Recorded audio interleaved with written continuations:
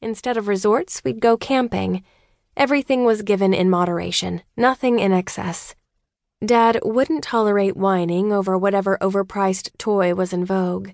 He taught us to be self-reliant, and I took that lesson to heart right up to adulthood, long after Dad cut me off.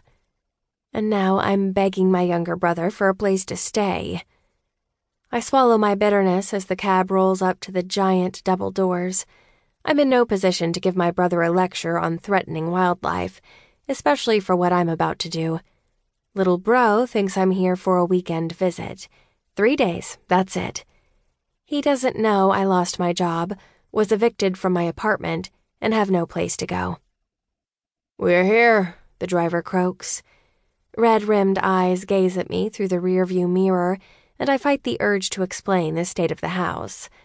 Mike is a bald man in his 60s with a kindly smile. He's probably someone's grandfather. I'm embarrassed, and this isn't even my house. Sorry, my brother is a slob. Thanks. No problem, Mike says in his bullfrog voice. He gets out of the car and doesn't stare at the panties displayed on the lawn.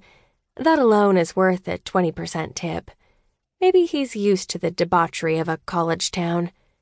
Mike opens the passenger door and I swing my legs into the breezy air, which is already 70 degrees this early in the morning. Damn, it's balmy. You visiting or moving in?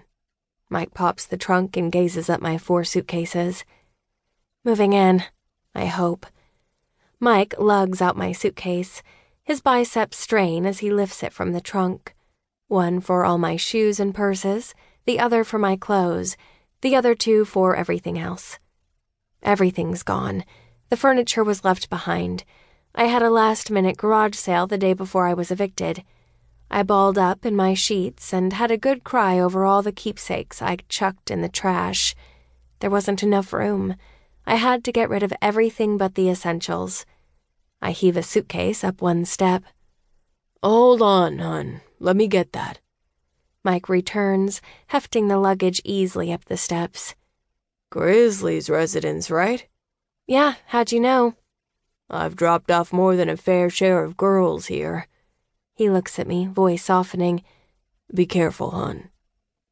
Mike thinks I'm a groupie for my brother's pro soccer team. Seriously?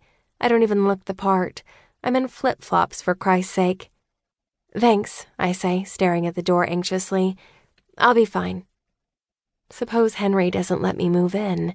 Then what? Take care, miss. Mike strolls back to the car and drives away, leaving me with my 4 suitcases and a brother who will be furious. I raise my hand to the door and knock. It echoes thunderously.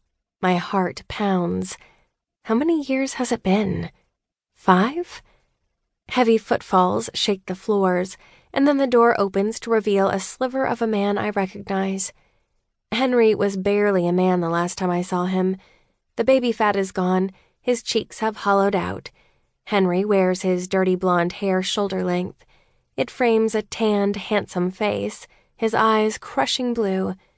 My breath catches as I recognize our mother's lips and eyes. I see her every time I look at him. My life is in shambles, but I'm happy to see him. Hey, long time no see. Hey, he says, returning none of my warmth. A faint scowl knits his eyebrows together. Are those all yours? I stole them from the airport. Relax, I'm kidding. The door widens, but he blocks the way inside as though doubting my identity. You look the same? He doesn't. Those protein shakes filled you out. You used to be so weedy. Now he looks like an athlete. There's not an inch of fat on him. No trace of the boy prone to shyness either. Guess his legion of fans changed all that.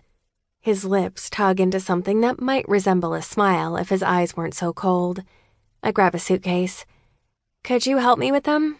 They're kind of heavy. Wrinkles crease his forehead as he tests one, swearing. Jesus, did you pack your whole wardrobe? Yes. It won't do to dive into that right away. This is a beautiful property. I can't believe you have it all to yourself. I don't own the whole villa. Some guys on the